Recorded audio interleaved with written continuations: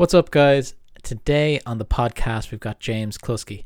James is a former tennis professional as well as entrepreneur. He started a new business recently called the High Caliber Collective, and the business is all about providing wellness services for companies' staff, especially in these times of COVID and lockdown and working from home and all that type of stuff. It's really, really top of mind for a lot of companies. So it was great to have a chat about that with him. We also dig into what it's like to become a professional athlete. We talk about getting a scholarship to go play tennis in the US. What was that like? All that type of good stuff. Really, really dig into the lifestyle of being a professional in the sports world and what that taught him about business and how the tennis career really brought him to be Richard Branson's tennis coach at one stage. So we talk about his relationship with Richard Branson as well, and we talk about all the kind of interactions there. Really, really interesting conversation. And if you want to learn more about what James is doing now, you can go to hccollective.co. Not without further ado, I'm going to kick it over to the guys in studio. Welcome to the Shark Pod, the podcast that explores business and lifestyle design in Ireland and beyond. And now, live from Greystone Studios, here are your hosts, Luke Curry and Mark Baker.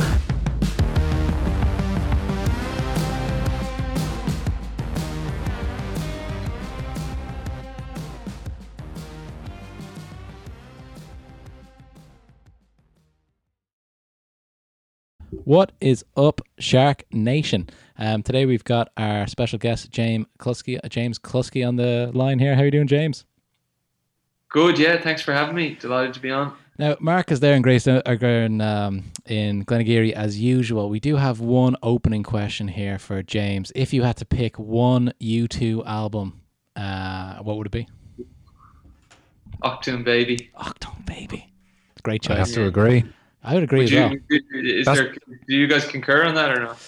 I agree. Yeah, I'd have to. Yeah, I thought of this question. And by the way, James, it's not a question we ask every single guest. First question, exactly. And it's probably going to be the hardest. It's the hardest question you'll be asked all episode. But all in all, I'd agree. My favorite album. It depends. The reason, just for the guests listening, the reason why we asked that, James kind of told us that he was a U2 fan here when he saw the Mark's great painting of Bono behind us, patriotic Bono with the Irish flag.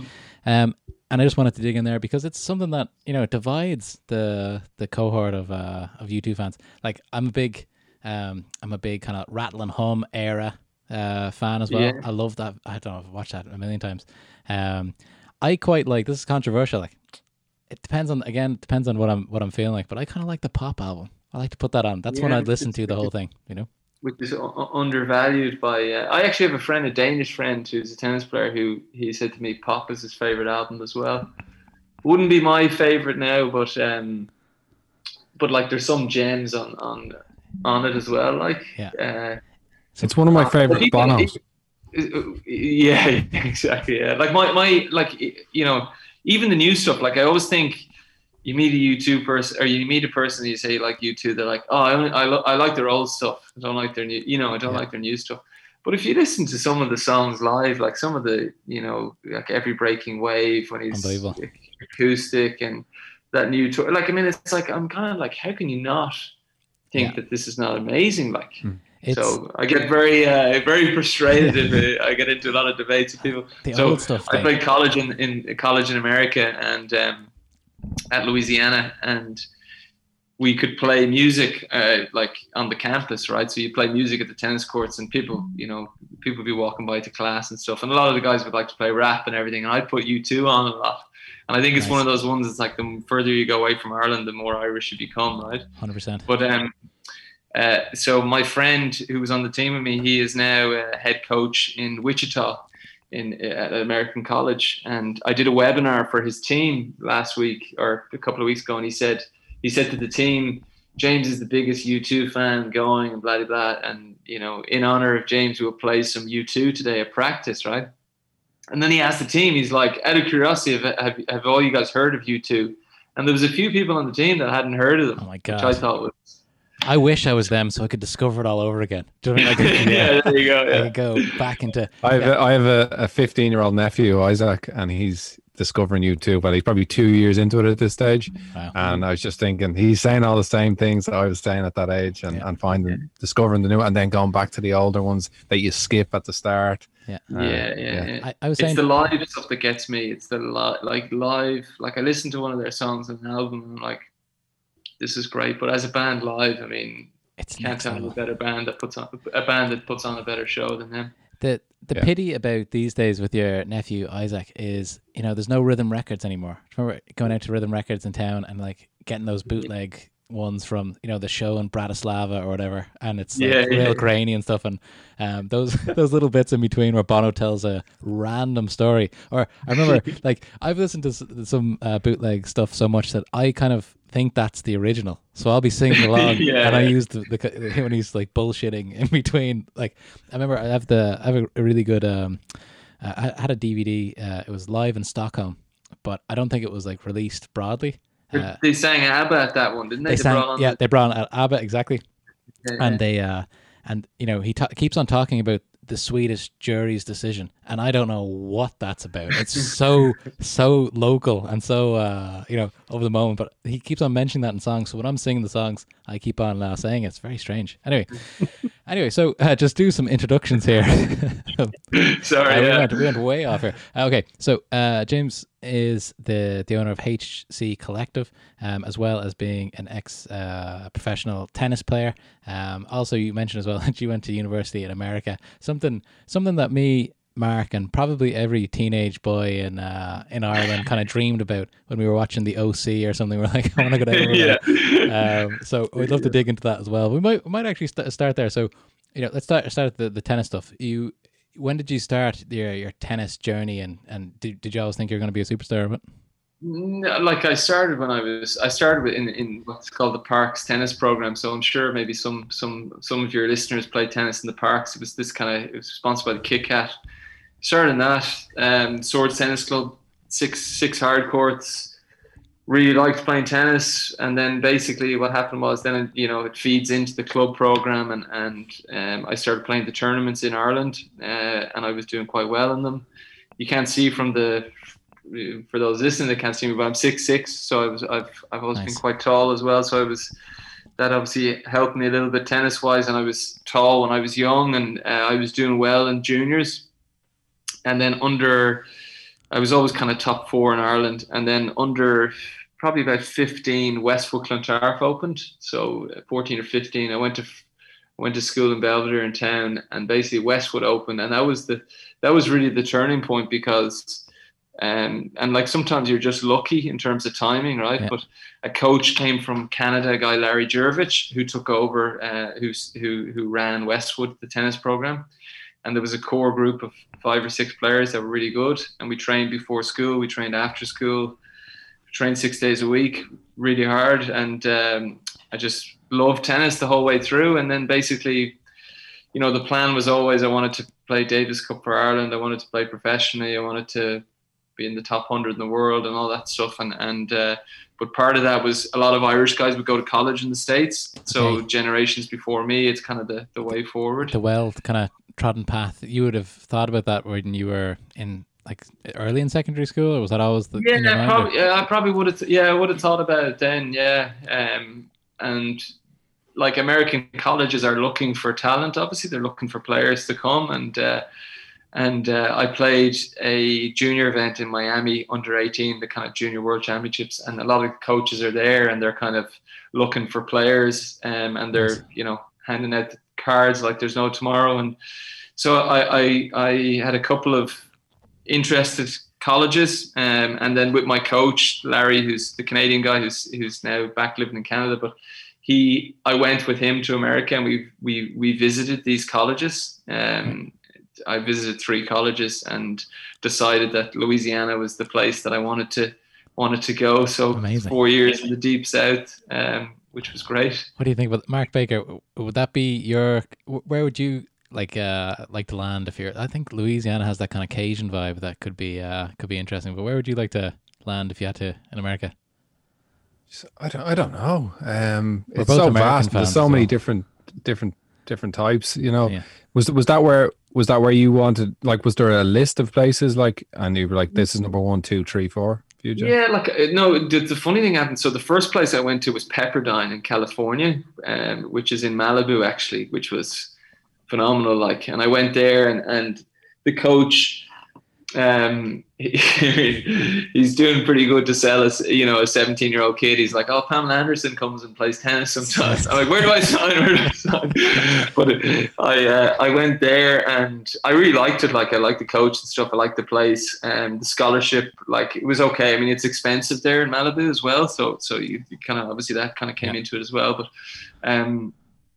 But I was like, this is really, really nice place. Then I went to Indiana, and I had a friend that was playing in Indiana. And I went to Indiana, and I was like, oh my God, this is unbelievable. They took me to an American football game, right? And Indiana basketball is quite big, and it's very hard to describe to people who haven't seen college sports just how mammoth it is. Like, but at Indiana, it was one of my first times in America. They brought us to a football game, and there's probably 40,000 people at this football game, right? American football. Stadium wasn't full. Then they brought us into the basketball. The basketball's unbelievable basketball facility. And I was at the American football, and I was like, geez, this is unbelievable, right? It's never seen anything like it. And then I went to Louisiana, and Louisiana, obviously the weather is, you know, hot. So it's good conditions for playing. And they brought me into the American football stadium, and it's 102,000. And like, it's just, you know, college football there. I said to people, it's like putting 100,000 stadium in the center of Kilkenny, and the hurlers play there every week. You know, it's like these, you know, everyone gravitates towards the football, and it's a real college town. There's 50,000 students. And it's just and to be fair, like, I mean, it wasn't like I met loads of Irish people down there. Like, it's not, you don't find that many Irish people in Baton Rouge. So, I had an incredible experience, and the team was great. You know, we were top 10 in the country tennis wise. Class. Yeah, it was amazing. Like, and what's the lifestyle like? Is it like when we were growing up, we saw these people go to college, we saw the only kind of window that we had. We didn't really have the internet back then. Like, you know, the only window we had was the kind of TV shows or like the American Pie movies. Like, is that type of vibe on campus? Are people, you know, going out to like kegger parties and stuff like that, or is it way just? I mean, like it's obviously exaggerated a little bit in terms of like that, but not. I mean, and definitely there was a guy on our team who was in a fraternity. Some of the girls were in sororities. Yeah. Yeah, I mean, there's a lot of yeah. I mean, you've thousands of between 18 and 22-year-olds. So this stuff's gonna, like, you know, it's a fun place. There's college bars. The great thing about Louisiana was it's 18. In a lot of the bars, it's 18 to get in. Wow. And 21 to drink. So when you go at 18, they'll put a big X on your hand if you're under 21, and they'll give you a wristband if you're over 21. So, handy. But a lot of people end up in there with X's on their hands and drinking, like, you know. Yeah. So like, if I could go back in time and go pick somewhere to go in my life, I'd go to be an 18-year-old going to college again, to be honest, and live that experience. I think that's. And when you were in school, James, over here, were the blinkers on? This is what you wanted to do. You believed that's where you were going, or what was Plan B if that didn't happen? Just out of interest. Yeah, I suppose there was no real Plan B in terms of college was where I was going to go. Like, I was, you know, some people go play professionally straight; they don't go to college. That was never really. It was go to college and play with really good players, train in good weather. You know, the team was in the top 10 in the country. Like, it was kind of the place I wanted to go, you know. So Plan B probably wasn't really a Plan B at that time, to be honest, if I'm being brutally honest, you know. And like, I was good enough I knew I was good enough to go to college in the States. Like, I definitely was at that level. Like, so I knew I would find somewhere. And I suppose that is, you know, you are getting a degree as well. So you are going to college. But I was saying to someone I don't know what your guys' experience is, if you even went to college, like, but like from my experience, it's like you learn as much, like I learned as much kind of time management and dealing with pressure on the tennis court, and we had 6 a.m. weights and just managing your life, like as opposed to actually just reading from a book and learning, about business or whatever. It's a lot of growing up there. But it was an amazing experience and something I'll remember forever. Like, class. And then what's the transition then? You're coming to the end of your university, and then you're kind of, you want to go professional, or is that kind of something that you have to get enough points towards in tournaments, or how does it work? Yeah, no one, like anyone can turn professional. And then you enter into these professional tournaments. So like for me in college, I was ranked 3 in America in doubles. So doubles was more my kind of game, and then I was a good singles player as well. But doubles was probably my better thing. And so you kind of, in the summers when you're in college, you kind of play. I would play pro events, and you can't, at the time you couldn't take the money either, so you can't take the prize money because you're an amateur. Okay. So I would play these tournaments in the summer, so you kind of know where your level. A good college player is, you'll move up the rankings. You should move up fairly quick. Okay. Now in tennis, there's a couple of thousand people ranked, but like it's hard to get a ranking point, so it's hard to get ranked initially. So you're kind of going to these events. It'd be like me. Well, sorry, in this world we can't go anywhere, but like you're like me going to a tournament and you're in qualifying, and then you have to get through qualifying. You have to win a match in the main draw, and then you get a ranking point, and you feel like God's gift, and then you're trying to basically climb the ladder of going up the rankings. Cool.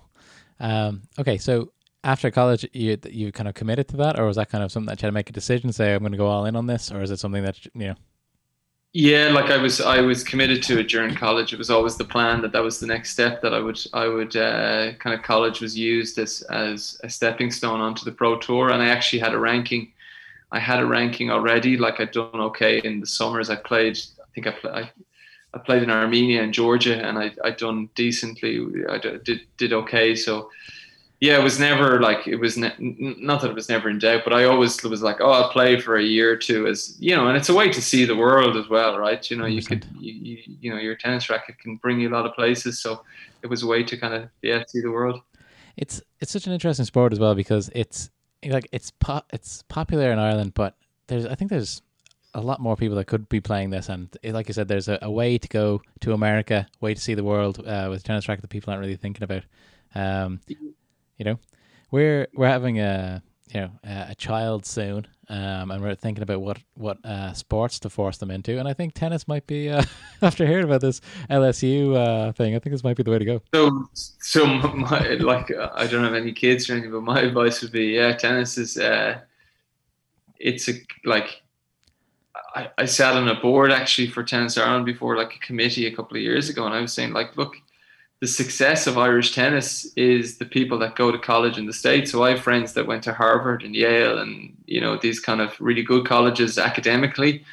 But, it opens so many doors for you to go to college in the States, I believe anyway. And yeah, it's a really good option. And especially on the girls' side as well, the colleges in America, they're like really looking for female players. So there's good opportunities for players to go to the States. James, is there any difference now with tennis in 2020? Well, besides what's going on, but I mean the amount of people interested in it now, how popular it is, and maybe compared to 15 years ago in Ireland. Yeah. So I've been speaking to some of the clubs actually, and the memberships are booming because of COVID, because people had nothing else to do. Yeah, so, my kids, I have two. I have a 6-year-old and an 8-year-old, and my 8-year-old daughter started tennis. Which club is she in? Well, it was just down in Shankill. Okay, very good. Yeah. Yeah. So it was a good sport where you don't actually have to touch anyone. Yeah. Yeah, so, exactly. Yeah, no. Yeah. It's and that's what's happening. These clubs are, clubs are booming because I spoke to one or two coaches and they said they're struggling to fit people in for lessons. But one thing that like so tennis is booming in terms of like probably I think what happened is like the people that played when they were a kid. I think statistics show like people play when they're younger, then they quit, then they come back later in life. Like so, and I think it kind of accelerated some people, who maybe played when they were a kid, didn't play for 15, 20 years. Then COVID hits, tennis and golf are the only options.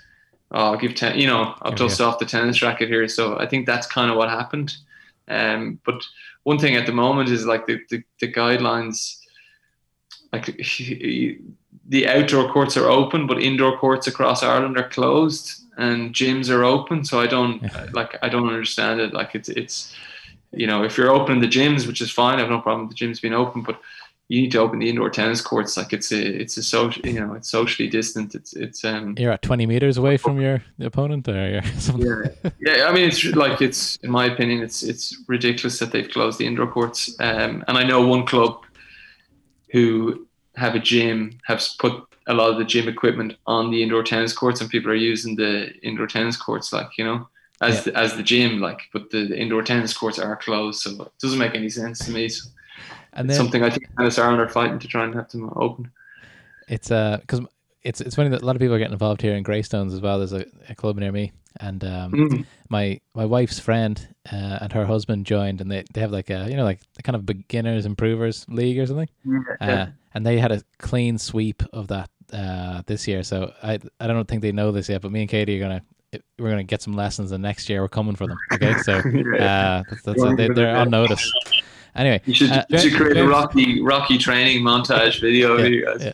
I'm coming after them. He likes his montage videos. We know that from his Instagram. Yeah. Just when we're discussing like high performing or successful sports people, I'm always interested in what goes into how are they so good compared to everybody else, right? So there's obviously exposure to right place, right time type of thing. There's motivation from just themselves and parents, pushing them into things. That's always good. There's having a keen interest, being obsessed.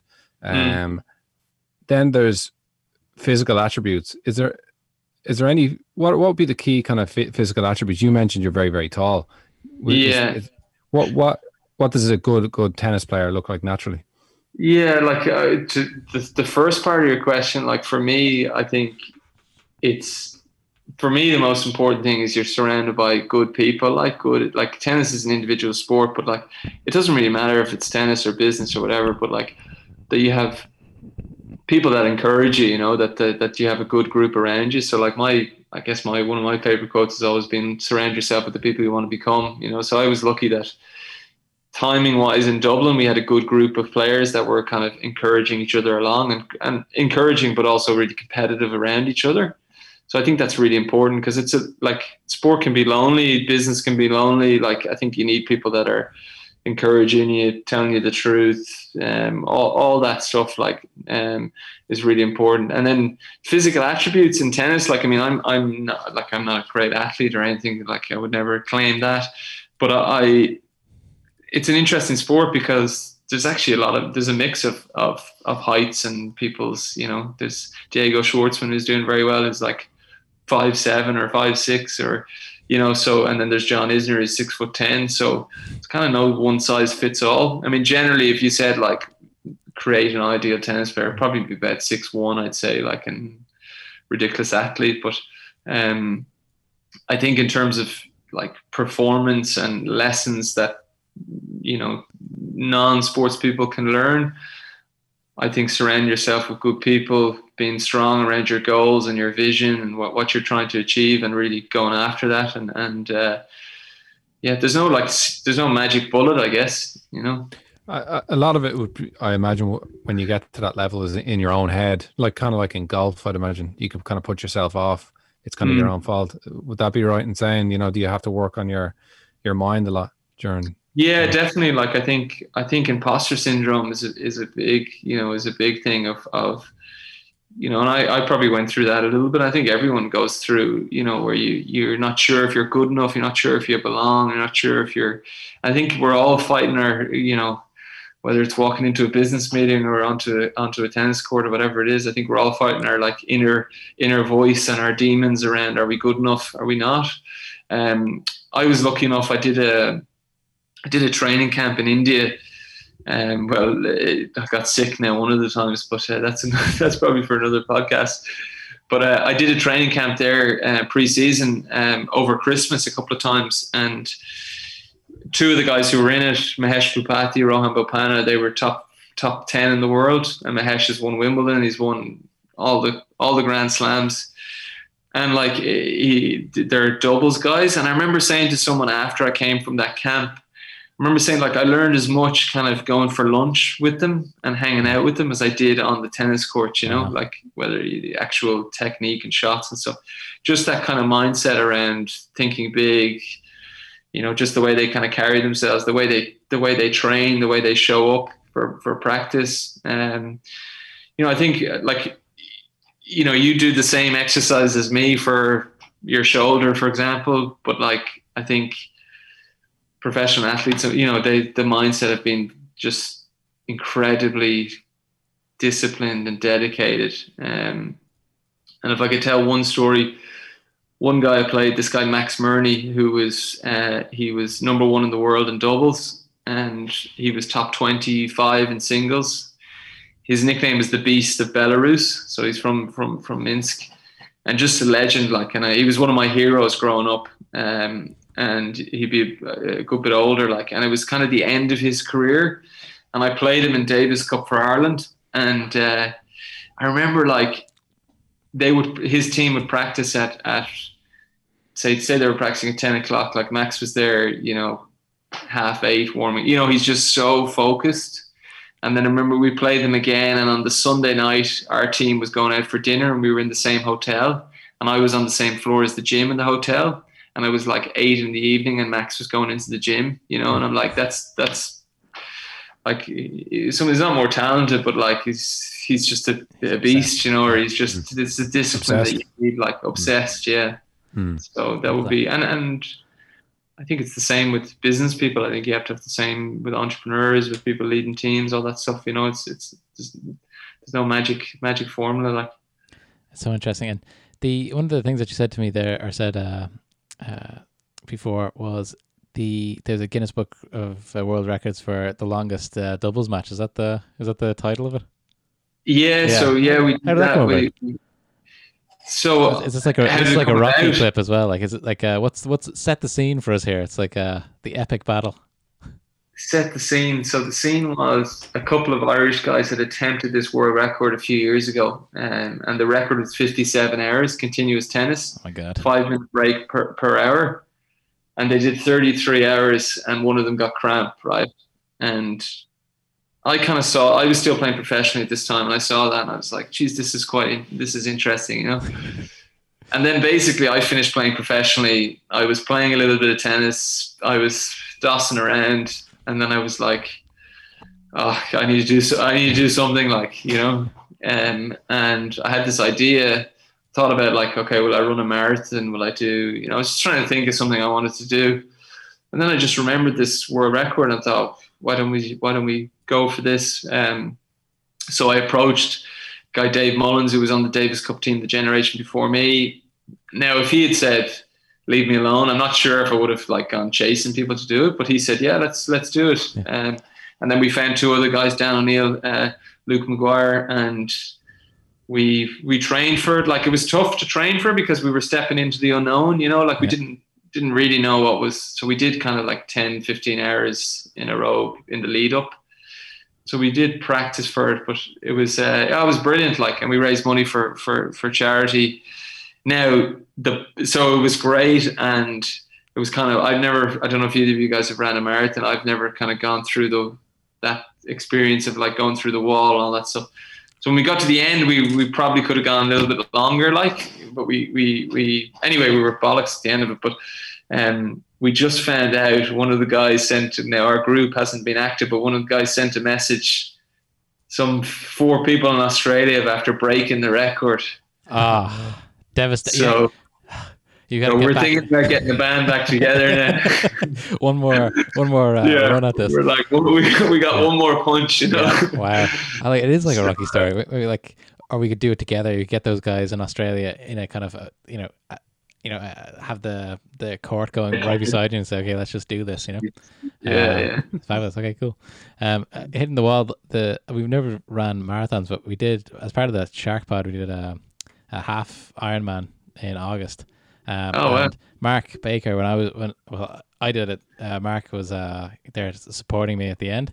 And I was, bag of chips actually in my hands. Yeah, I was doing my final lap, and then I saw him eating a bag of chips, and I just thought to myself, this is like Mark's on holiday here, Yeah. And I had another one to go, and they thought it was over, and it wasn't. It was tough. Although it was fun at the same time.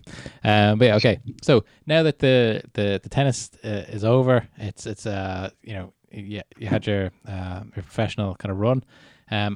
At this stage, are you kind of thinking, okay, what's next? Like any professional sports person, is that kind of a hard couple of months when you're trying to say, okay, this is kind of behind me, what's in the future, or are you always kind of having one eye on the outside world? Yeah, like it's a really good question, and I kind of didn't really know what I wanted to do. So initially, I kind of coached a little bit, and yeah, you're kind of trying to find your way. Like I was explaining to someone that, you're so focused and you have a vision around your sport, and you're so focused on you're trying to climb this mountain, and when that ends, it's almost like you're trying to find, well, where's the next mountain? Like, what am I climbing now? Like, what am I? Like, I was so driven by my ranking and by, so what's next? So I definitely kind of went through a period where I wasn't really sure, but I was very lucky. And I was very lucky. Tennis has opened a lot of doors, and there's a lot of great business people that play the sport as well, and I have a lot of good mentors and stuff. And I was lucky in 2015 that when I was stopping to play, I heard about this event basically on Richard Branson's island, on Necker Island, and I it's amazing where one phone call can lead. And I'm sure there's people listening that are unsure about whether they should make a phone call to someone or whatever, but there's a company that run this event on Necker, and Branson's a huge tennis fan. And I heard about this event, and I thought, wow, geez, how can I talk my way into this one? Or is there an angle here, right? So essentially the event is on his island. There's 16 pros. So there's Novak Djokovic, Nadal, Caroline Wozniacki, people who've won Grand Slams. And then there's 16 business people who, come and, the founders of tech companies and so on.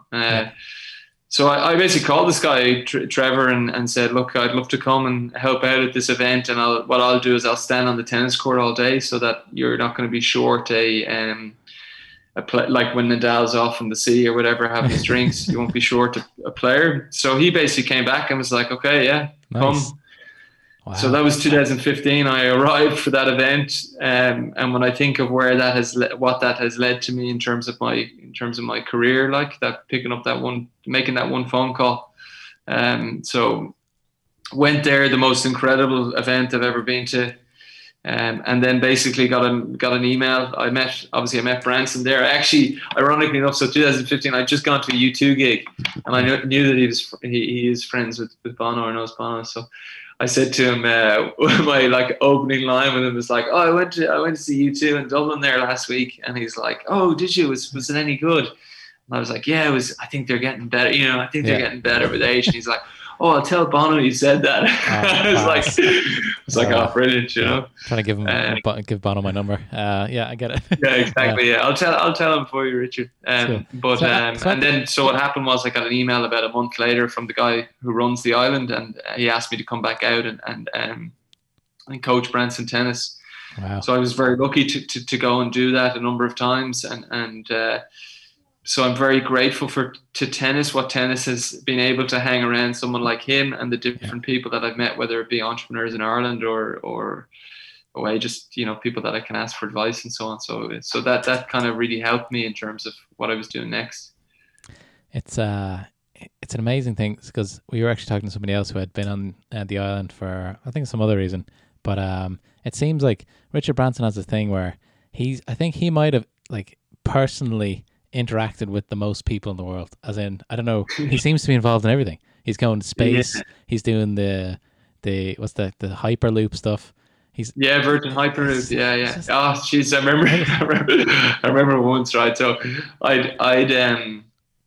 I'd play tennis with him every day, and like he's great. Like I played with him twice a day, like, and I remember saying to him, like, oh, you'd have a cup of tea with him in the morning, like, and I'd say, oh, Richard, what are you doing now? And he's like, oh, we've got a meeting. We're trying to put more satellites in orbit to bring Wi-Fi to poor people around the world. He's like, what are you doing? And he's like, what are you doing? I'm like, oh, I'm just, call home there. So his energy, like, that was the one thing that still stays with me, is the guy is like, he just never stops, he never, he's got that sports mentality, like he's relentless, nice. But he still has time to play tennis during the day. He's not obviously working 24/7. He's still doing what he wants as well. Yeah, and I think that's I think it's a really good point, and it's actually a really good lesson, and it's something that I took. Like, if you want, like, a lesson that I took is I play tennis most mornings before work, and I play. Obviously, I talked about earlier. I play indoors, and obviously the indoor courts are closed. But I said it to him before, and he's like, he feels that he's more productive work-wise if he's physically active. And like I found with him, so it's like tennis. He kite surfs as well, so he would always do something physically active in the morning, and he always do something in the evening. And he feels like he's more productive work-wise, and it's like it's non-negotiable in his diary, So he always does it. And then the second piece I kind of took from him as well is like, I remember going to a business meeting in Dublin where the person had their phone on the table and the lights going off, and they're like kind of talking to me, and they're like, oh, I just need to send this. And like, he never has a phone with him on the island. Now I know he has a PA and stuff, and he has support and everything, but like, he's very present when he's with you, like. So his conversation, I just remember thinking, like, this guy's one of the busiest people in the world, yet he makes sure he plays his sport. So good. And he's not like distracted. And has he always been like that, James? Do you know, or is it something that he's kind of added to his? Yeah. So I actually did. So I would always keep a journal when I spent time with him as well, and I'd always kind of ask him questions and try and capture it. Like, and I did say to him, so his tennis level, he wouldn't be he would be. He's not listening. Don't worry. Yeah. Yeah. I was like, oh, I better cut myself. That's my invite rescinded. Yeah. Like, he wouldn't be amazing in that he started playing tennis when he was 30 years old. So he started kind of later, which is it's a tough sport. Like, if you didn't play as a kid, right? But he loves it. And I did say it to him once, and he goes, oh, I was too busy, like, or kind of. So I'm getting, he was obviously manically busy, but I think he's all I'll say is he's very focused on his physical fitness, like, and he's very, and he also say I don't think I couldn't see him ever retiring. Like, I think he just sees it as fun, like he loves ideas, loves meeting people, loves hearing about ideas, brilliant person. Necker Island, like, that's always associated with tennis. Like, is there, what else goes on over there? So I mean, there's so they would do stuff. So in the summer, usually he would kind of invite people over. So he would invite friends over. So you could have celebrities, you could have famous business people. Then sometimes groups rent the island from him they might do events like think tanks or business events and so on. So there's always loads going on. At that tennis event, which is in December, they have the tennis, then they have a private concert. They usually have a superstar kind of singer come in, so it's all like it's a hive of ideas. And I always think, like, with him, it's like these guys, they get first dibs on all the best businesses as well. Like, they get first dibs on, like. I think he loves hearing what's going on in terms of business and what people are doing, and and he's just a very social person. Now, when he was in Dublin for the Pendulum Summit, I played tennis with him. I went to the dinner with him that evening, and that was the first time I'd kind of seen him in that environment where like literally everyone was coming at him with their kind of, 30-second elevator pitch or whatever, so that was, whereas on Necker it's his home, and he's kind of a bit more, he likes hearing, he does like hearing ideas, like, but it's obviously it's inspiring though to be around somebody like that and people like that, and just kind of broadens your mind a bit and makes you think bigger. Yeah, I mean, I hope so. Like, I think I've definitely learned a lot from him, and I've learned a lot from the people that come through the island as well. It's not, I mean, you meet some incredible entrepreneurs that come through there, some incredible business people, and you're lucky to obviously spend time with these people in a relaxed environment where you're having, you might be having drinks with them or obviously playing tennis or hanging out. So you can't not be inspired by some of these people, like, now there's people who aren't maybe as financially successful who are equally inspiring. Like, so I'm not saying that money is the driver, but like, just with Richard, for example, like his get up and go and his just ability to he just, yeah, I mean, his as he always says, screw it, just do it. It's his kind of his zest for life or something, it's like he's definitely a unique person.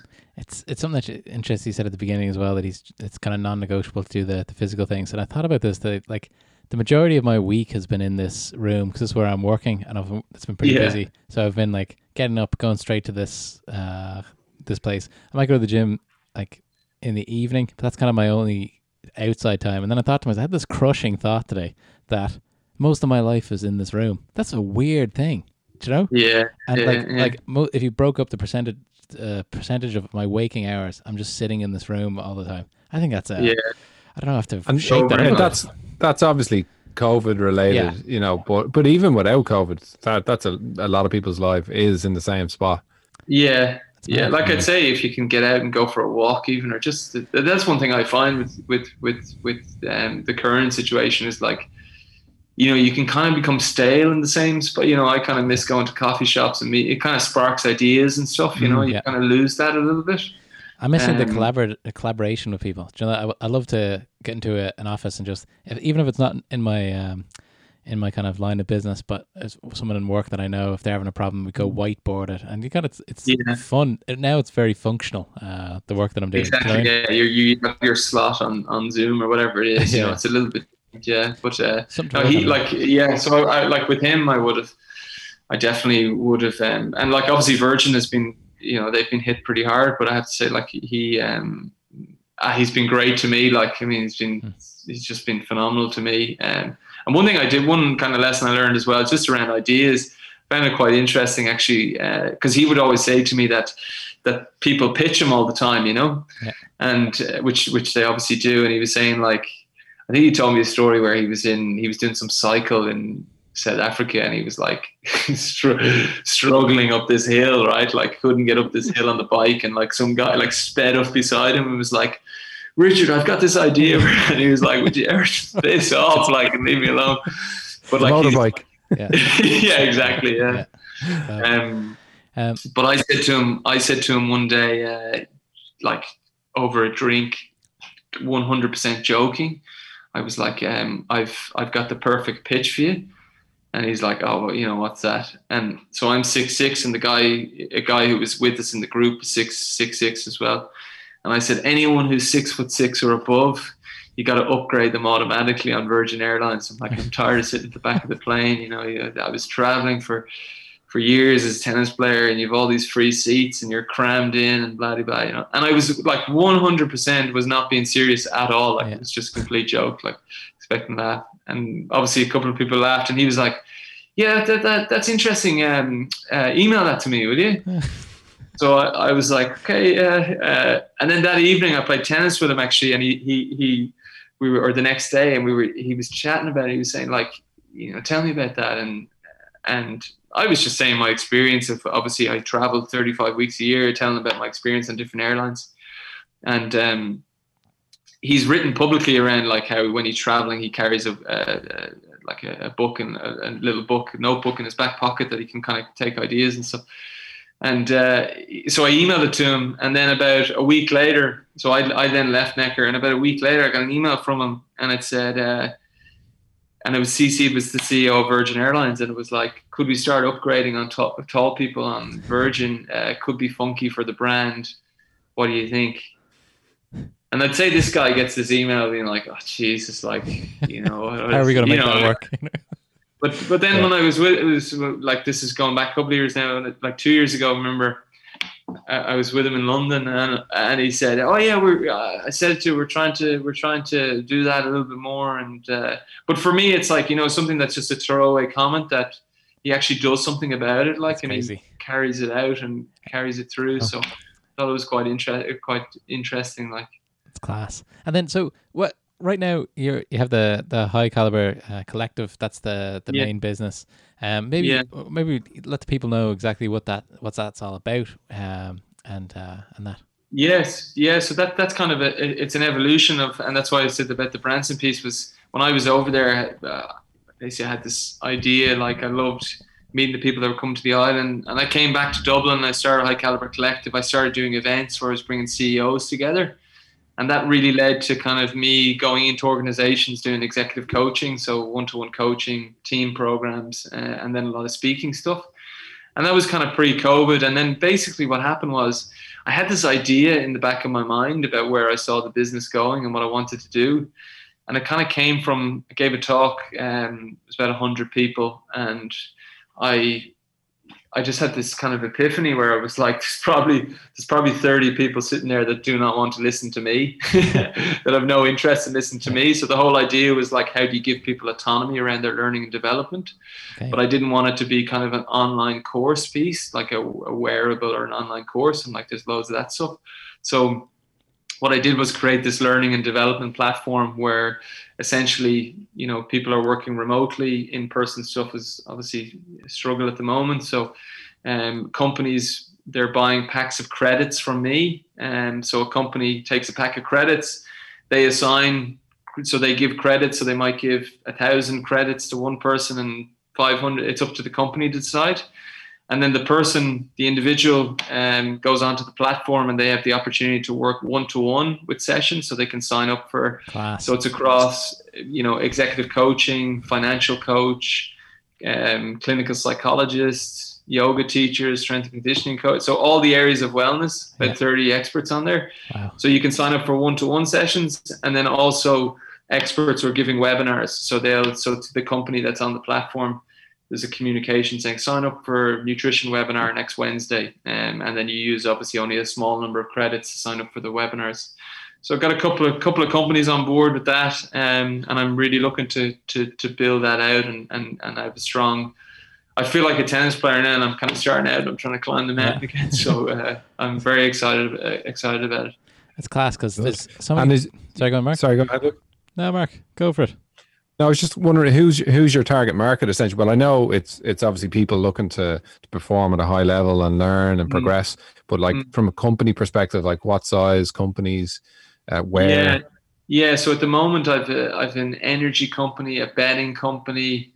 I'm trying to figure that out a little bit in terms of my niche. I'm speaking to a few tech companies as well. So I'm really looking at companies that are looking to support their employees. It should be every company, really, I'd imagine. Well, yeah, that's true. And it's funny. I suppose I'm trying to figure that niche out a little bit. Like at the moment, I've kind of, I've a couple of tech companies, and I'm trying to figure that. I'm trying to crack that in terms of where exactly I'm targeting. If it's smaller teams, if it's wider organizations, but the feedback has been incredibly positive, people really like the piece around the autonomy that if someone has 1,000 credits and they're running a virtual marathon in 6 weeks and they want to work with a nutritionist, then let them go and do that. If they're struggling with their nutrition in terms of work, if they want to work with an executive coach and they've never done that before, then let them do that.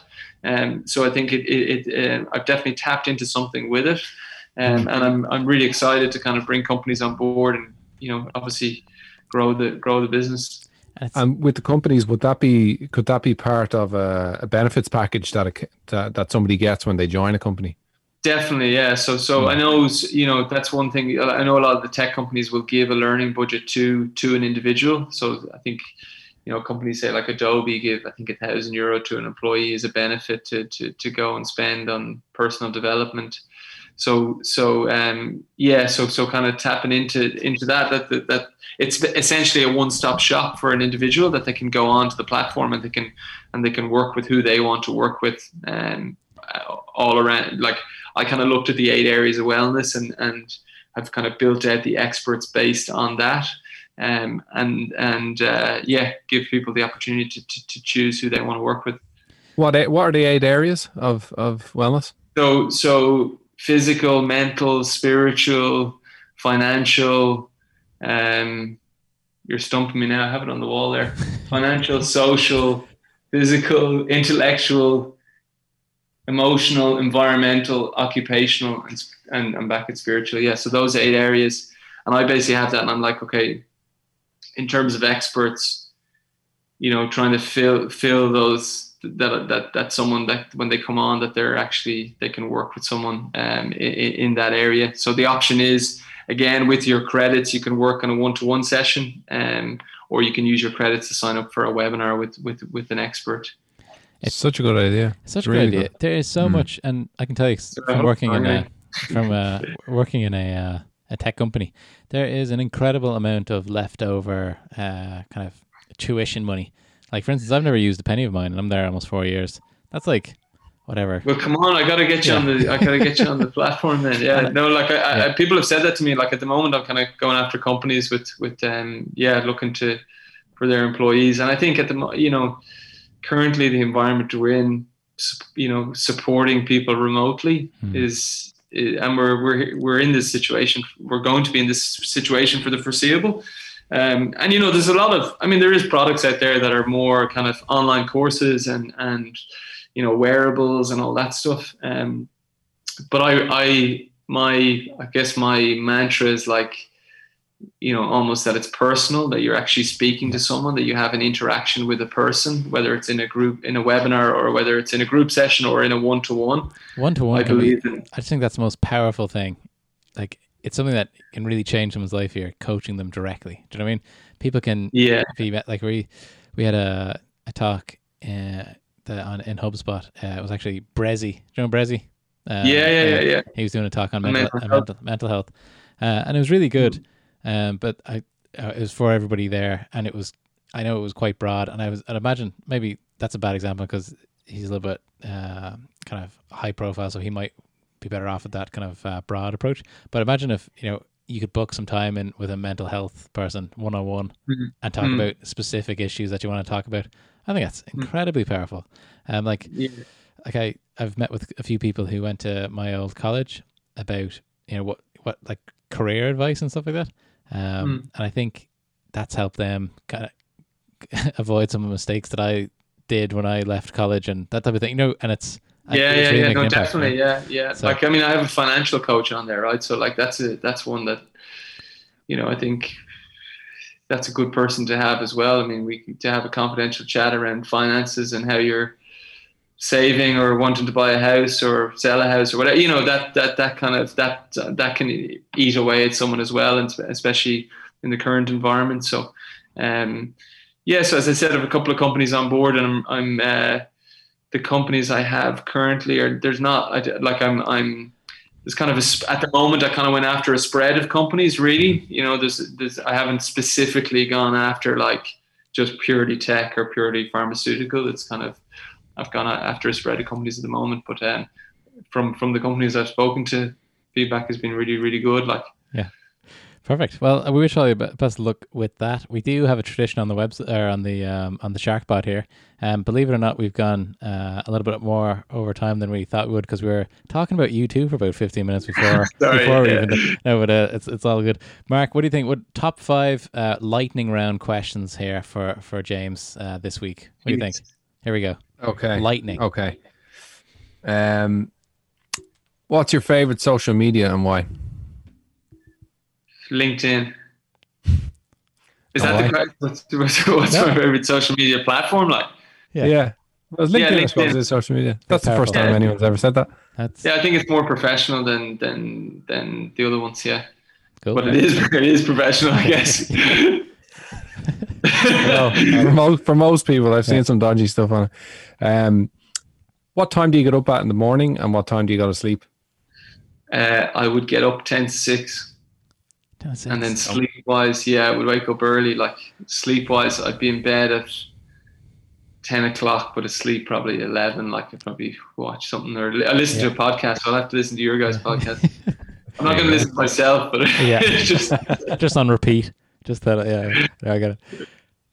Good. If you could do business anywhere in the world, where would it be? Necker Island. Yeah, that's a good answer. It's the first time we've had that one. It's a very unique answer. Yeah. How much money is enough money?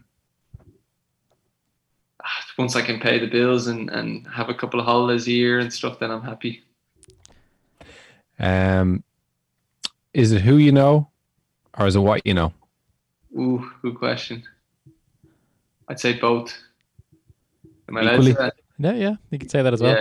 Yeah. We've had a lot of different answers for that. Your friend Rob Cullen, who actually introduced us from Dublin Chamber, said we're asking the wrong question. And me and Mark were like, okay, well, it's standardized questions here, Rob. So, just, answer the question. And he said, you should be asking, like, who knows you? That should be the thing. So he kind of got meta on us, which was also a good answer. But, it's good. Shout out to Rob. Okay. If you could advise someone to learn one skill, what would it be? Public speaking. Okay. Amazing. Yeah. You can elaborate on that.